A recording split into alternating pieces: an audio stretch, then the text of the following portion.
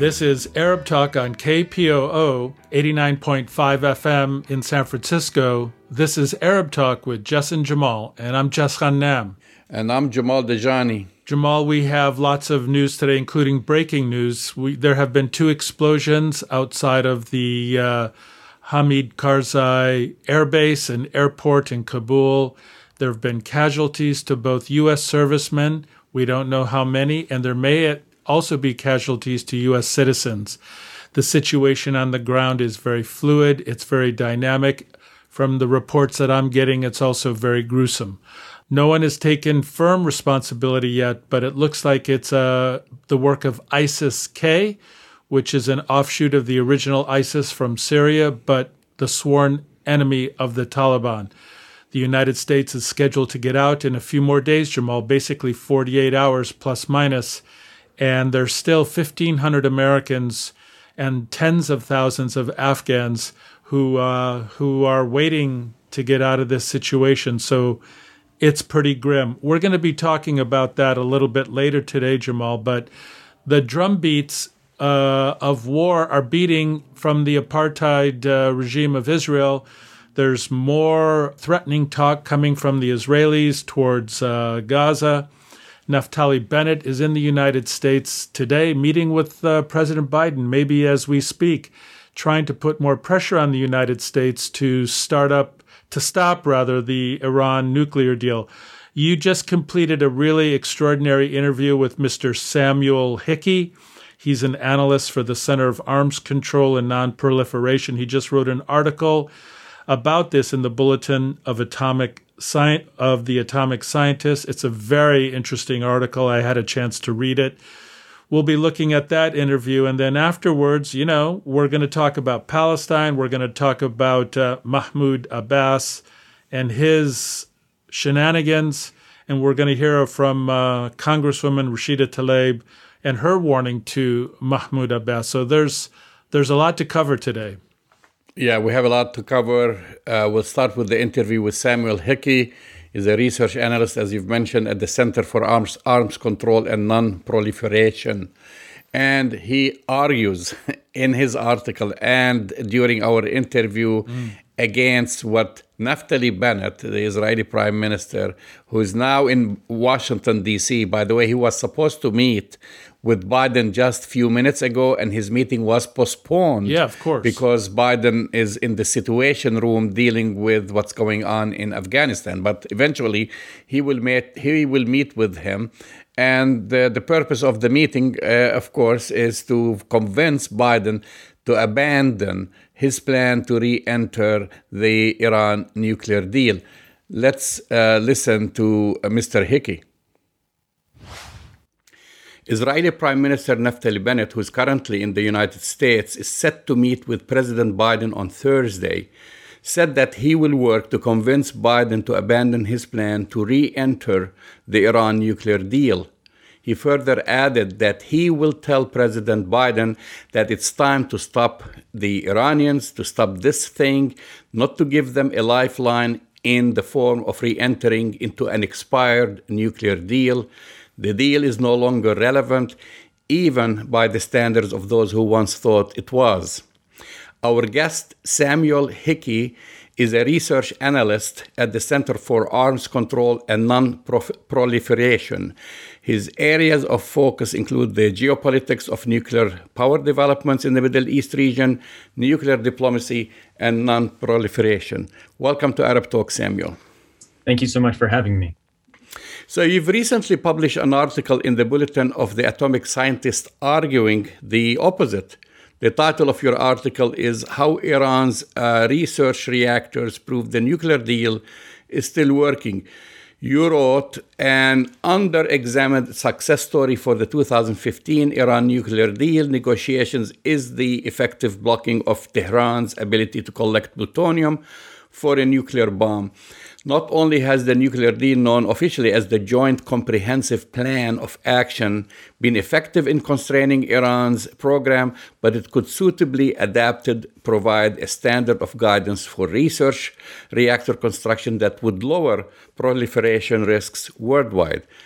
Please explain why you are right and the Israeli prime minister is wrong?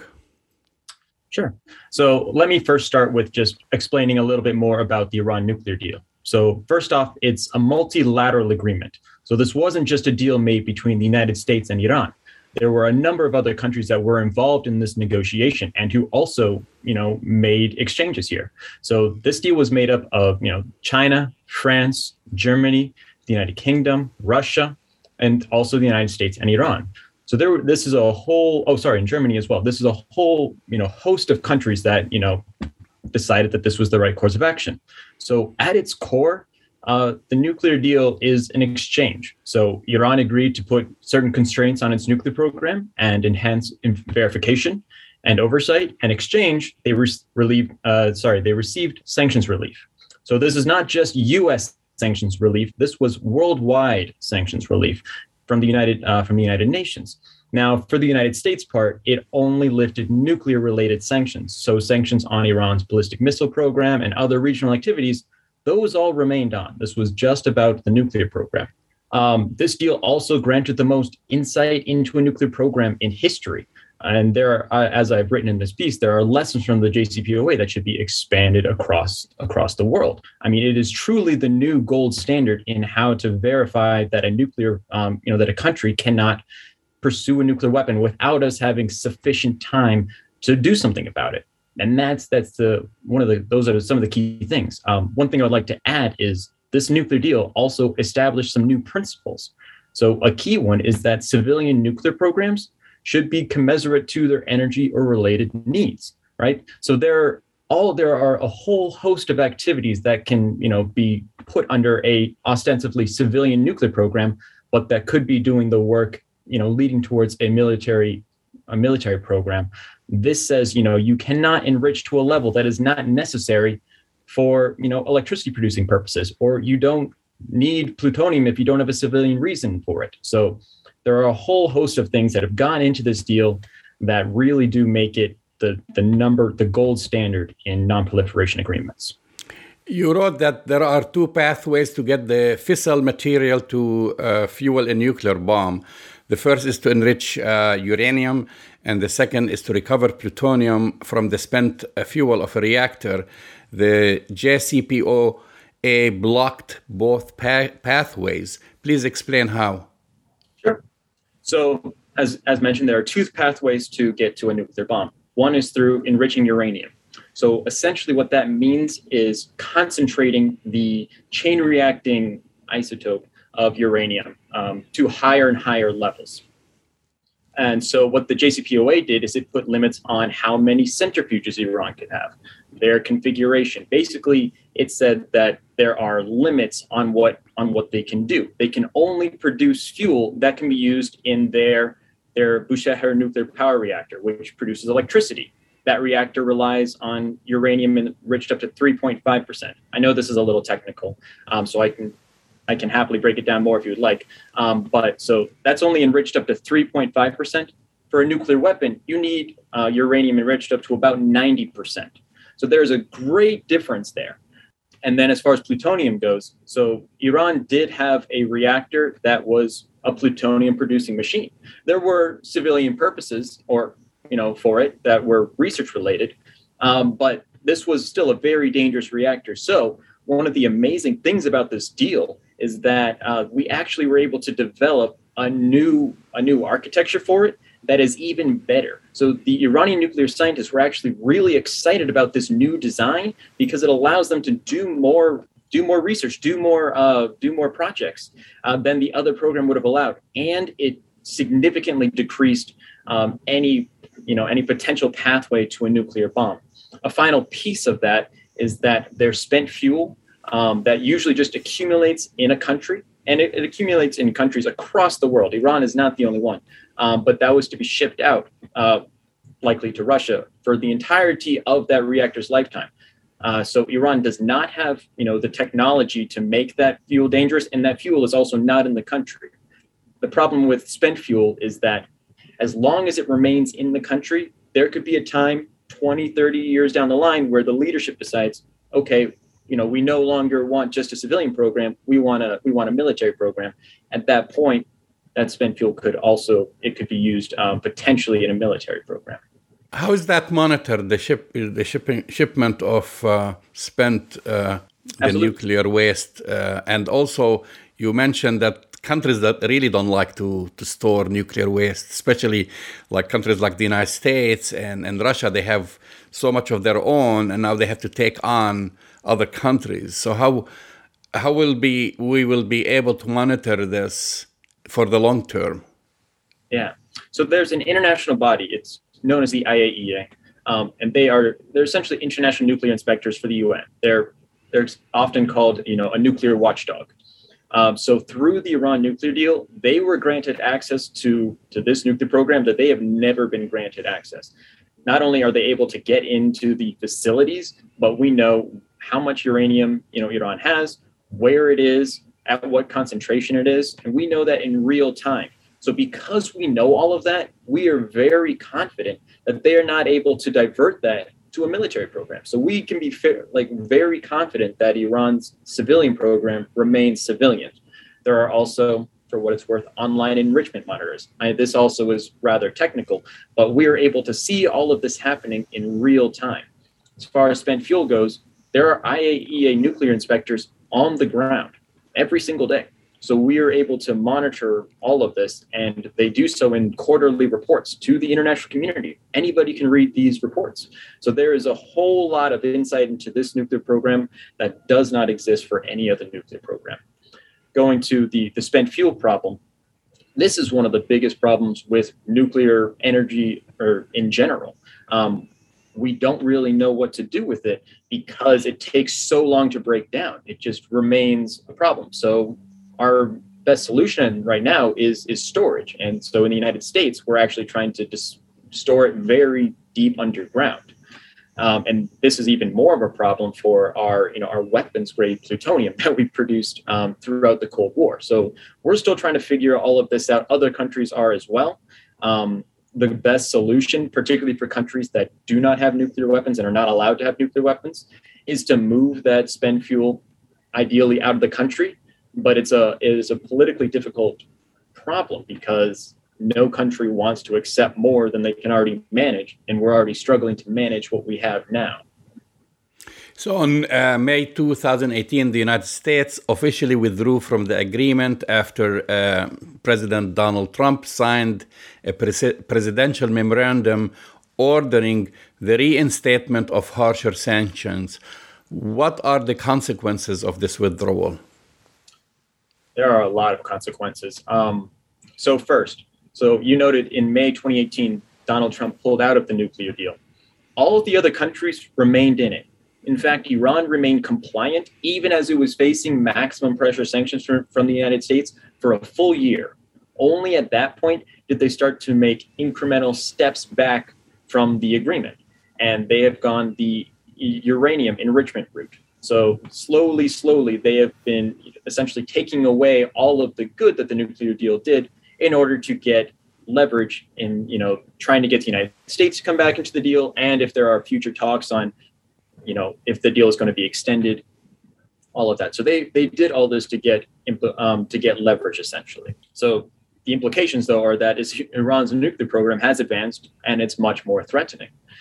And if there isn't a deal already, the United States, U.S. Secretary of State Blinken has noted that, there's only so long that this situation can go on, right? That there will come a time when the non-proliferation benefits of the nuclear deal might no longer exist. So, there is a timeline that we do need to meet. There's also the humanitarian perspective that is so often missing from this conversation, because in reality, sanctions don't really hurt the people that you might want to hurt. They end up hurting all of the civilians. So Iran's economy has been absolutely obliterated. And one of the dirty little secrets about sanctions is that they actually usually enrich the entities that you might hope to be targeting. So, for instance, the Islamic Revolutionary Guard Corps, they have actually expanded their empire because they control, the dark financial institutions. So anything that is not technically legal, this is where they have been able to really grow their power. So in some ways, sanctions are a very effective tool, but used in the wrong way, particularly without any sort of multilateral support. Again, this is only the United States that has done this. All the other countries have not reimposed sanctions and are still a part of the deal. We've not seen that sort of tactic has been effective in changing decision makers' minds.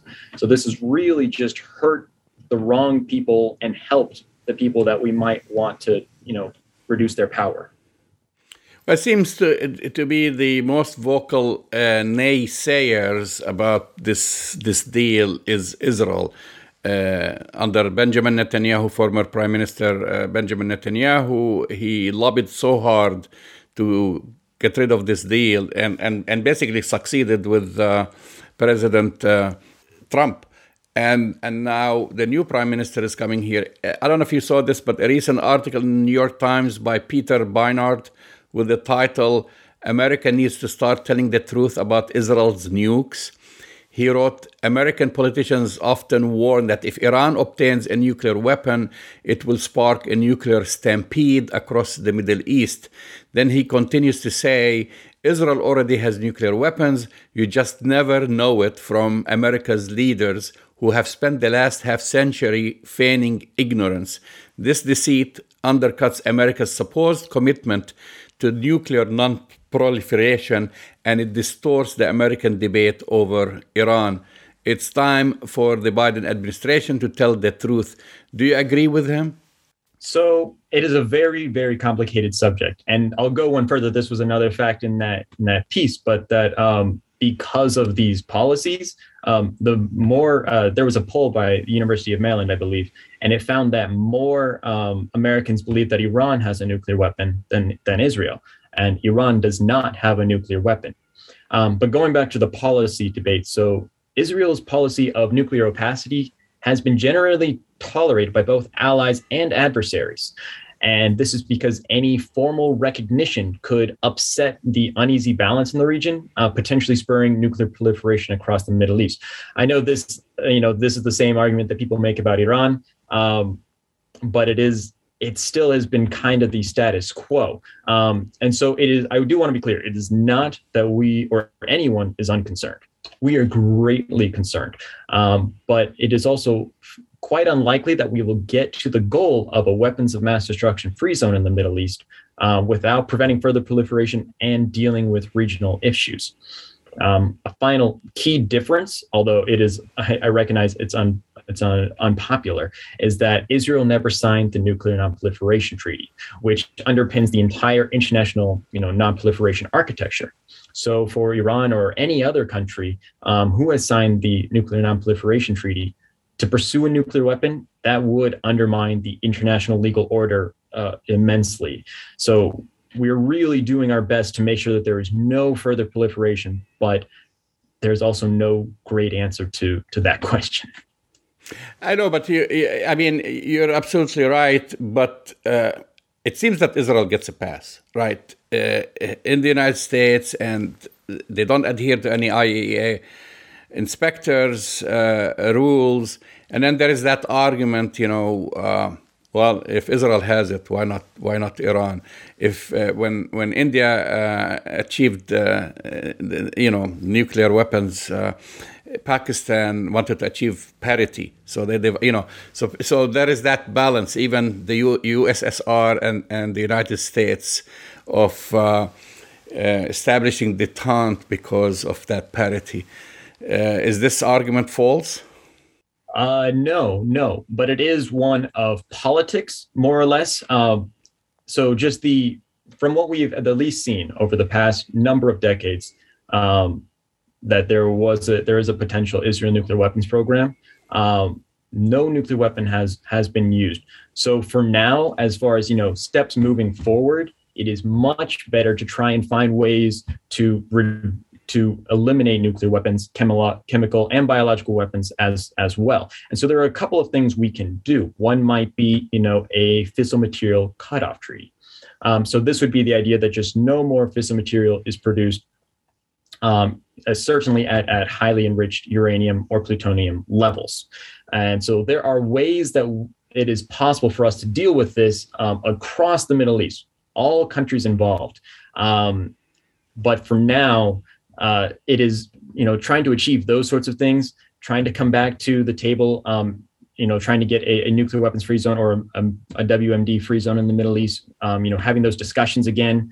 There is a possibility that this is actually moving forward. There was an Egyptian motion, I believe, but essentially there will be a conference every single year until there is a nuclear weapons free zone in the Middle East, just to deal with this specific issue. So hopefully it is not left anybody's minds, and we can actually work to reduce all nuclear weapons. What's your read on Biden's next move now that he wants to resume the negotiations? They stopped under Trump. And there is that gap that you talked about that gave Iran the extra time probably to enhance its program. So will the deal remain as is, or do you expect some changes to it? There's a little bit of uncertainty here. So to provide a little bit of context, so between April and June of this year, there were 6 rounds of indirect consultations in Vienna. So the parties of the nuclear deal, China, France, Germany, Russia, the United Kingdom, and Iran, they were all meeting. The United States was in Vienna, but they were only coordinated essentially through intermediaries. So they weren't at the table because the United States is still not back in the deal. But both sides have essentially been trying to figure out a roadmap for both the United States and Iran to return to compliance, ideally at the same time. This all stopped in June. So in June, Iran had a presidential election, and their new president, Ibrahim Raisi, has come to power. So there was a transition period, and it was decided that there would be no more talks until after Raisi was sworn in. He was sworn in on August 5th. So at the moment, we are waiting for a signal for talks to reconvene in Vienna. We have not received that signal yet, but both sides have continued to say that they are willing to return. It seems that Raisi is still confirming his cabinet, so that might be slowing the process. But for now, it really does seem that the ball is in Tehran's court. The United States has been very clear that they are ready to return to Vienna right now to talk as much as possible, even though it would be indirect. So we are waiting on the Iranians to agree to go back to Vienna. At that point, I mean, the lowest hanging fruit is for both sides to return to compliance with the deal.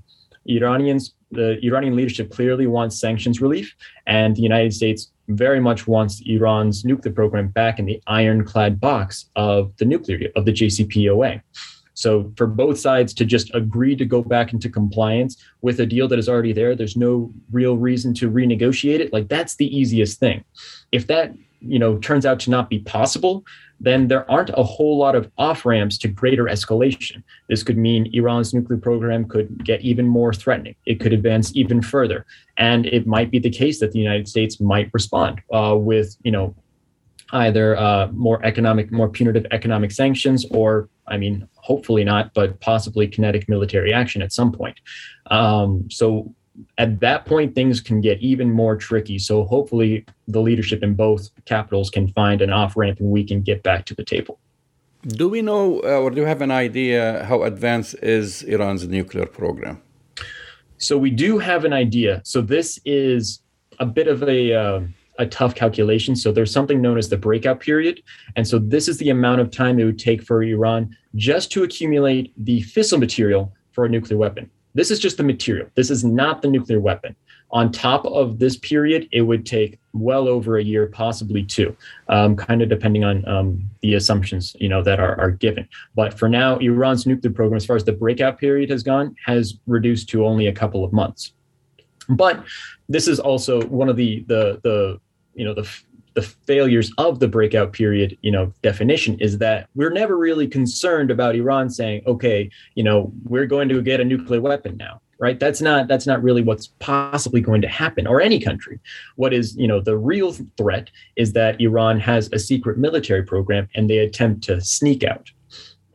So that is why that was one reason why the breakout period that the JCPOA instilled, which was at that time, it was a full year, was really nice because we had a lot of time to potentially discover if they were doing anything that was not allowed. And there was time for either a diplomatic response or, if necessary, a military response. So there's less wiggle room now. Well, I'm sure you remember that, the show and tell that former Israeli Prime Minister Benjamin Netanyahu did when he was at the United Nations with the bomb and showing the different levels. There is that kind of like uneasiness about certain people that when they see something like this, it's kind of like gives them the message, Iran is just like 2 weeks away or 1 month away from developing a nuclear bomb. I mean, is there a truth to this, or just propaganda?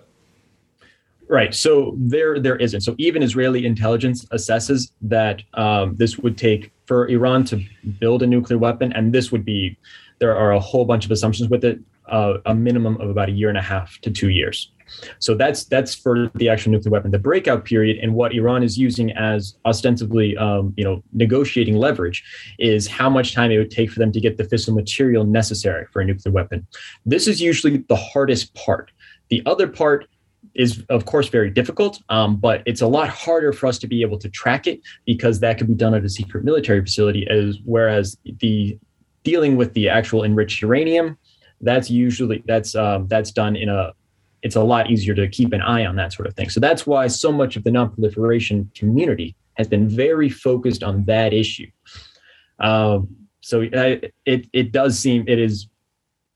It seems unrealistic to make such assumptions. But if you are a military planner, potentially you might want to prepare for the worst case scenarios where they are much further beyond than anybody possibly knows. Although it is incredibly unlikely. Not only is the U.S. intelligence community watching it closely, of course, Israel's nuclear intelligence community is watching it closely. There is satellite imagery that keeps an eye on everything. I mean, you may have heard in the news that China's nuclear silos, more missile silos, have been discovered, and those have just been through open source, intelligence analysts. So this is just happening. People who work in the open space or the open source community. So all of those satellites are also trained on Iran.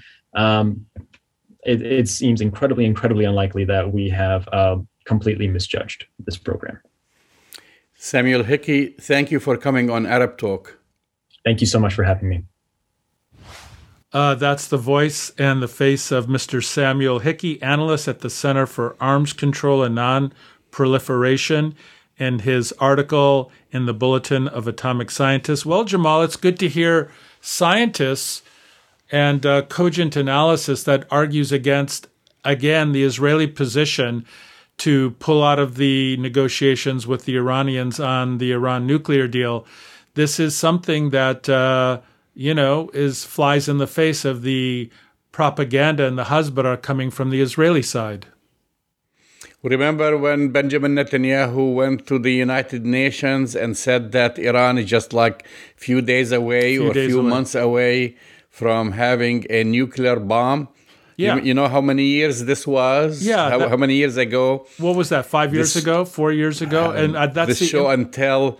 So every year, basically, the Israeli Prime Minister, and now it's Naftali Bennett, it was Benjamin Netanyahu, comes to Washington or to the United Nations and starts warning the world that Iran is just about to start a nuclear war in the Middle East, which is totally nonsense.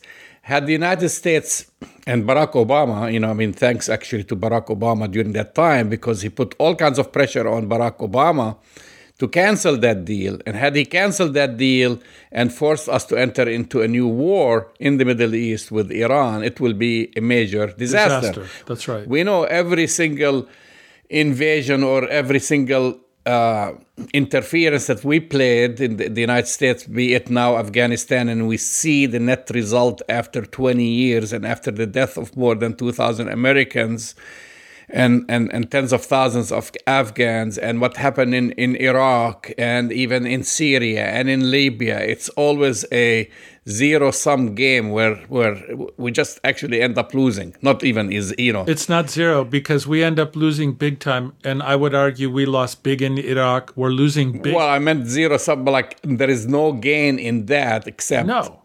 there's a loss. Except really to kind of save our face at the end. But we don't say, the United States and a doesn't total embarrassment. Right, and the United States doesn't save face.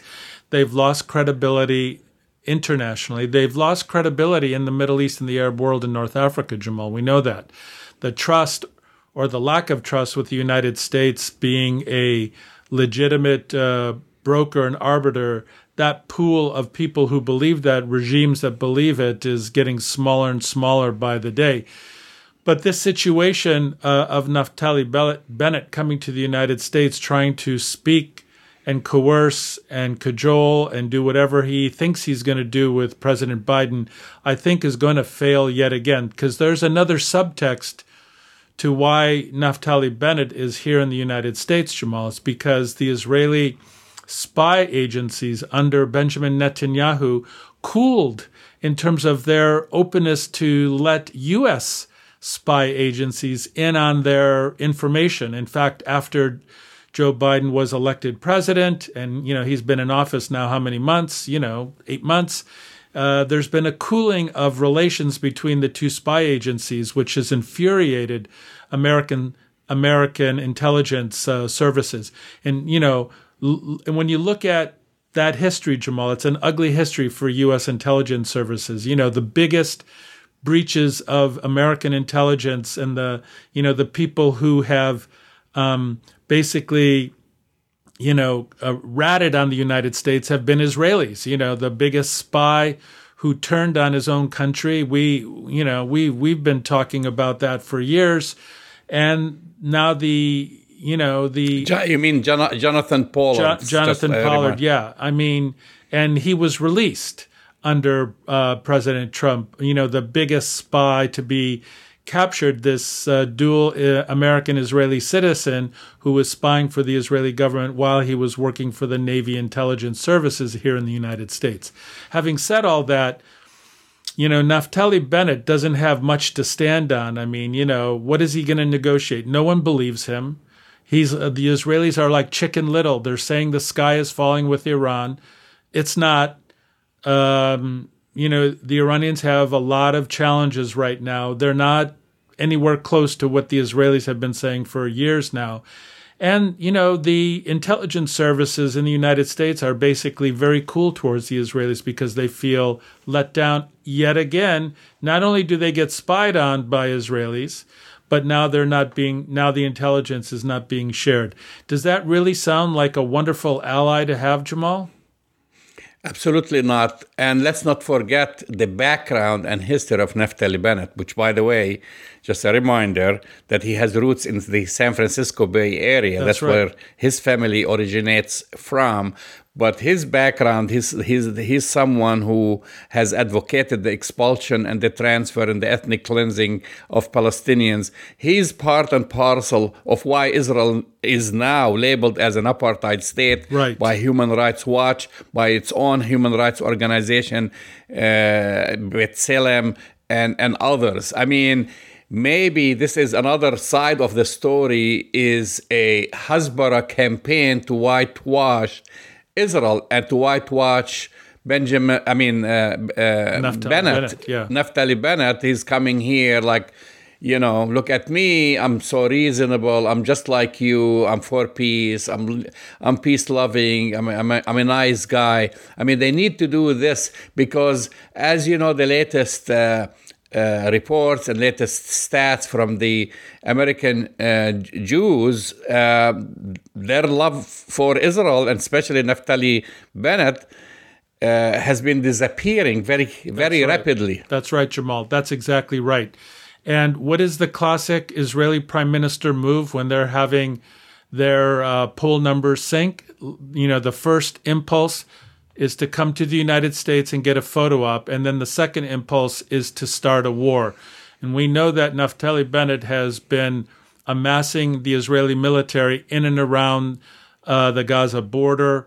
They're beating the drumbeats of war yet again, Jamal. And I don't like to predict things because I'm usually right, but I hate to say this, but this could be another politically expedient opportunity for Naftali Bennett to raise his poll numbers by killing more innocent civilians, in Gaza. spot on. I mean, he needs to raise his numbers within the Israeli public, and that goes just as usual by showing that he's the tough guy on Palestinians and starting a war. He has to also raise his numbers right here in the United States with the help of AIPAC and other surrogates in Congress to put the pressure on Biden, because actually I'm a little bit worried because Biden's popularity is sinking because of Afghanistan, right? Which I'm not against the withdrawal. I think the withdrawal is good. Maybe the execution part was bad. Eventually, the United States had to leave Afghanistan, but his popularity has shifted a little bit, so he's in a little bit weak position, and now they're going to try to squeeze him for some concessions, and that's kind of the fear, because as I've mentioned, we don't need another war in the Middle East. Just a quick update here. I was looking at, what you started earlier talking about Kabul, multiple explosions that happened. There are American casualties and possibly some British casualties. At least 3 U.S. Marines are among the injured. And the State Department just issued, the Pentagon Press Secretary John Kirby just tweeted saying that the explosions were at the Abbey Gate and a result of a complex attack that resulted, he's confirming, in a number of U.S. and civilian casualties. We can also confirm that at least one other explosion at or near the Baron Hotel, a short distance from Abbey Gate, also happened. So this is, we don't have all the numbers, but it doesn't look good, Jess. Yeah, I have a little bit more information about that, Jamal. So the Baron Hotel is about 150 meters away from the Abbey Gate. And so what's been happening more recently on the ground is that the United States has been telling secretly, apparently, American citizens and other people needing to evacuate is to be at that hotel, because there's basically a 20-meter blast wall walkway from the hotel to Abbey Gate. And unfortunately, it looks like what happened, although this is not independently confirmed, it's just based on what I've been able to get from certain sources, is that there is underground sewage, walkways there that may have been infiltrated by these alleged ISIS-K terrorists to blow up that walkway while people were trying to go from the hotel to the Abbey Gate and, be evacuated. But the situation there remains very tense.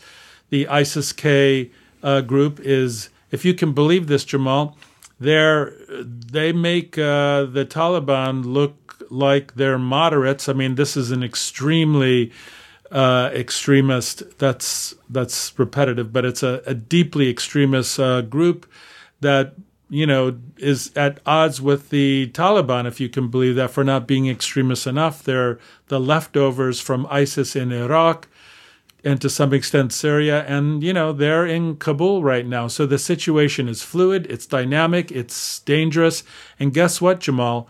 August 31st is just around the corner, and the Americans will be gone by the 31st. And, I don't know if we're going to be able to, get those 1,500 American citizens out. For sure, we're not going to get out the tens of thousands of SIV, special interest visa, Afghan residents out. That's just not going to happen in 3 days. Well, we'll keep an eye on this situation. You're listening to Arab Talk on KPOO San Francisco, 89.5 FM. Going back to what's going on, Palestine, Israel, just hundreds of Palestinians have demonstrated near the Israeli wall that's built outside the besieged Gaza Strip, calling on Israel basically to lift the crippling blockade, and so they've had a confrontation. The Israeli military has beefed up its forces in advance of the demonstration, which started last weekend and continued through today, actually firing live ammo at the crowds. And Palestinian medics have reported that at least 9 people were wounded yesterday, and more than 40 were wounded by Israeli fire during Saturday's demonstrations, including a 13-year-old youth who was shot in the health. This is coming from the health ministry. And then one of the wounded, 32-year-old, died of a bullet wound. Just, where the bullet wound? In the leg. And most people don't die from a bullet wound in the leg. We've talked about this. Well, unless you hit an artery. Well, also you don't allow the medics to reach you. Exactly. You keep sniping at the medics. So the poor guy bled to death, basically, because Israel does not allow the medics to reach the wounded. Which is a war crime, Jamal, to not allow medical personnel to tend to the wounded. They've killed medics. We know that, right? So also an Israeli soldier was critically wounded when a Palestinian shot him in the head through a hole. There was a video that has been shared all over the internet. In the wall they have these holes, and these Israeli snipers stick their rifles or machine guns through these holes. And so Palestinians have been trying to walk near the wall and hit basically the end of their guns with sticks, with whatever, try to damage the guns. And then in this video, there was a Palestinian who came with a handgun and stuck his hand in the hole and shot the guy right in the head. So that's why kind of Israel is like Naftali Bennett gave orders to really start bombing and targeting Hamas, even though Hamas is not involved. Right. This is a popular uprising. This is not. This is a popular uprising. Right. You're shooting at the people, and then you get one Israeli. People retaliate eventually, and they retaliated. And of course, when we talk about this blockade, just the crippling blockade has been ongoing since 2007. That's right, Jamal. 2007. And that's 13 years, 14 years now, and. It shows no sign of letting up. We should also, just to be fair about this, acknowledge the fact that part of the blockade, in fact, does get support from President Sisi of Egypt, because goods and services coming on the Gaza Egyptian side of the equation are very heavily monitored with the cooperation of the Israeli intelligence and military. So the Egyptians are also participating, unfortunately, in keeping that blockade going. I did want to ask. Well, you should talk about why the blockade to begin with, because that actually is a segue to our next topic. Yes. And the blockade happened because Hamas won the elections. Right. So here we go back to the last popular elections that happened in Palestine. That's right. Which actually had international monitors, including certification by the Carter Foundation. That's by right. President Carter at the time said that they sent their monitors, and these were Hamas won fair and square. And of course, the United States, Israel, and Fatah Party and others did not like the results. So that's why, they had the blockade. They've gotten rid of the elected prime minister Ismail Haniyeh at the time, and that's why we have that blockade. Did not come out of nothing. And the reason I mentioned that, because since 2007 we haven't had any elections. The elections were supposed to happen this year. We talked about that. We had our guest Diana Bhutto. We have others. And of course, the cancellation of the Palestinian elections and the huge, there is a huge drop of support for the Palestinian leadership. Not that it had a lot of support. And of course, it subdued a response to what's happening in Jerusalem and Gaza, as Israel is ethnically cleansing Palestinian families in Sheikh Jarrah and Silwan and attacking Gaza. They don't have any popularity. So there was a talk about having some elections, and the elections. When we talked about Abu Mazen, he always comes back and says, "Oh, we're going to have elections, fair elections. It's going to end up in a national unity government." Yeah. And of course, this is all just nonsense and hot air. It is hot and air. Then came the June 24th beating and death of Nizar Banat. That's right. So this is all. So who, by the way, was slated to run in the elections? He was a candidate, and he was beaten to death. There is no accountability. I haven't heard of anyone getting arrested. Nothing. Or brought to justice or anything like this. They're brushing it under the rug.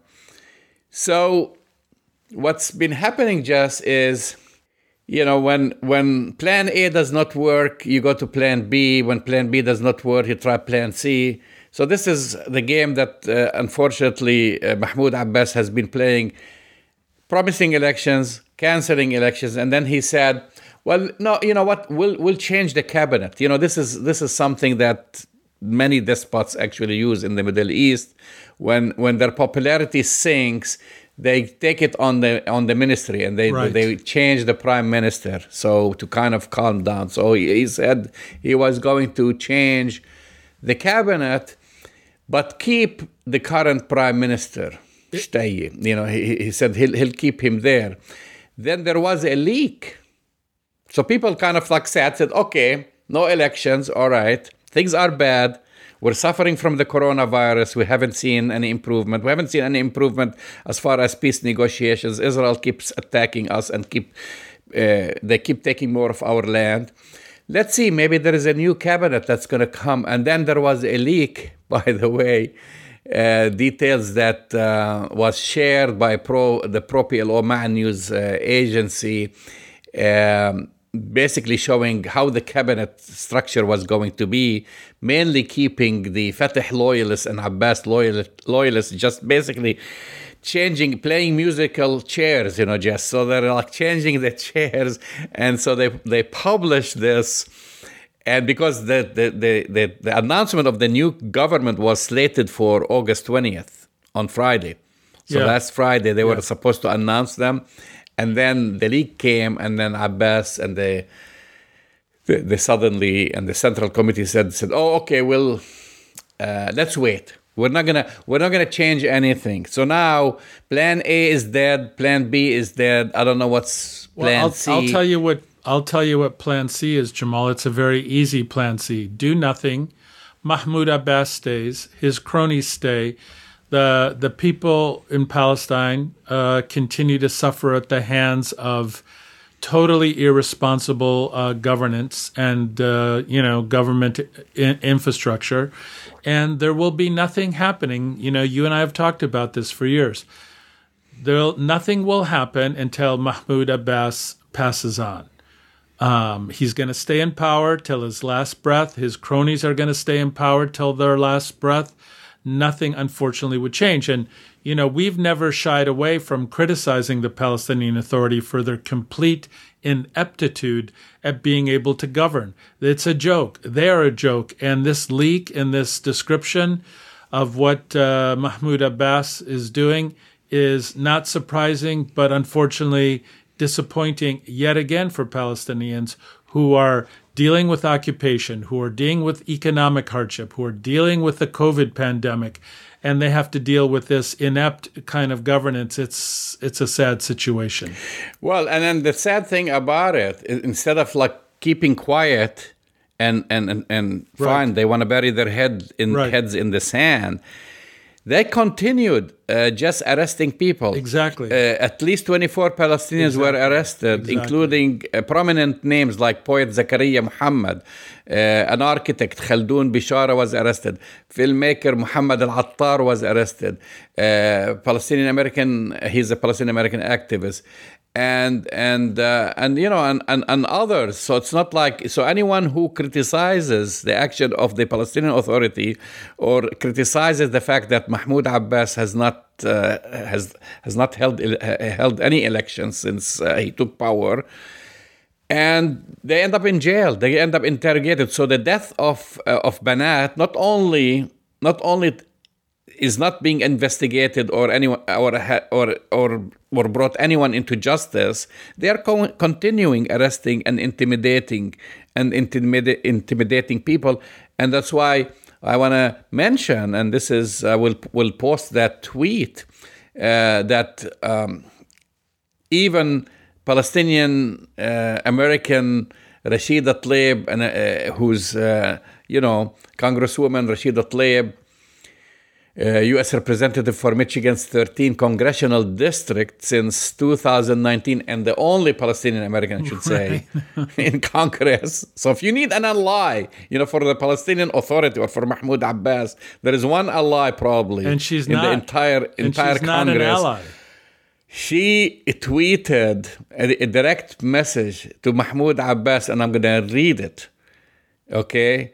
Shame on you for, she starts by saying, Dear President Abbas, shame on you for suppressing Palestinian voices who are trying to seek liberation from not only the Israeli apartheid government, but from your corrupt leadership. Well said, Rashida.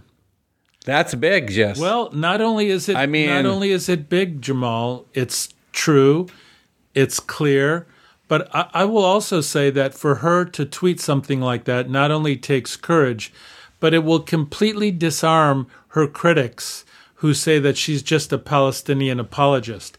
That is not a Palestinian apologist. This is a woman who's committed to justice and equality, and she has no problem criticizing the apartheid regime of Israel, and she has no problem criticizing the corrupt government of Mahmoud Abbas. So we have to give her a lot of credit when credit is due, and I'm hoping this silences some of her outrageous critics. Yeah, I mean, I wasn't surprised because I know what she stands for, but they should be surprised, and they're not repentant because no, they're unrepentant. What I'm going to tell you, right? What I'm going to tell you is not going to shock you, but one of the spokespeople, the name escapes me now, said that she's persona non grata in Palestine. I have breaking news for that spokesperson. Rashida Tlaib has just as much claim to Palestine as this spokesperson, and her grandmother still lives in Palestine, and she has deep roots in Palestine. So it's an outrage, and it's not for this corrupt official to decide who is persona non grata or not. It's an outrageous thing to say, but we'll follow this story. Not only she had to kind of struggle. If you remember last time, she wanted to go with a congressional delegation, right. and Israel refused right. to let her in unless right. she signed some ludicrous statement. And now you need someone from the West Bank to tell her you cannot come here when they actually have zero control over the border. Zero. That's the funny thing. Yeah. Mahmoud Abbas cannot travel in and out of Palestine, cross through the Al-Anbi Bridge or Sheikh Hussein Bridge into Jordan without approval from Israeli authorities. He can't leave Ramallah without permission from the Israelis. So yeah, I mean, so they just keep making themselves look bad by the minute, not by the day. Yeah, well, we'll continue to be following all these stories, Jamal. Will be ongoing breaking news in Afghanistan and in Palestine. One thing we didn't get to is just the tension that's going on between the Israelis at the border with Lebanon and Hezbollah. So lots of news to cover, and we'll be following it on all of our episodes here. You've been listening to Arab Talk on KPOO San Francisco 89.5 FM. Go to our website, arabtalkradio.com, to watch all our shows. See you next week.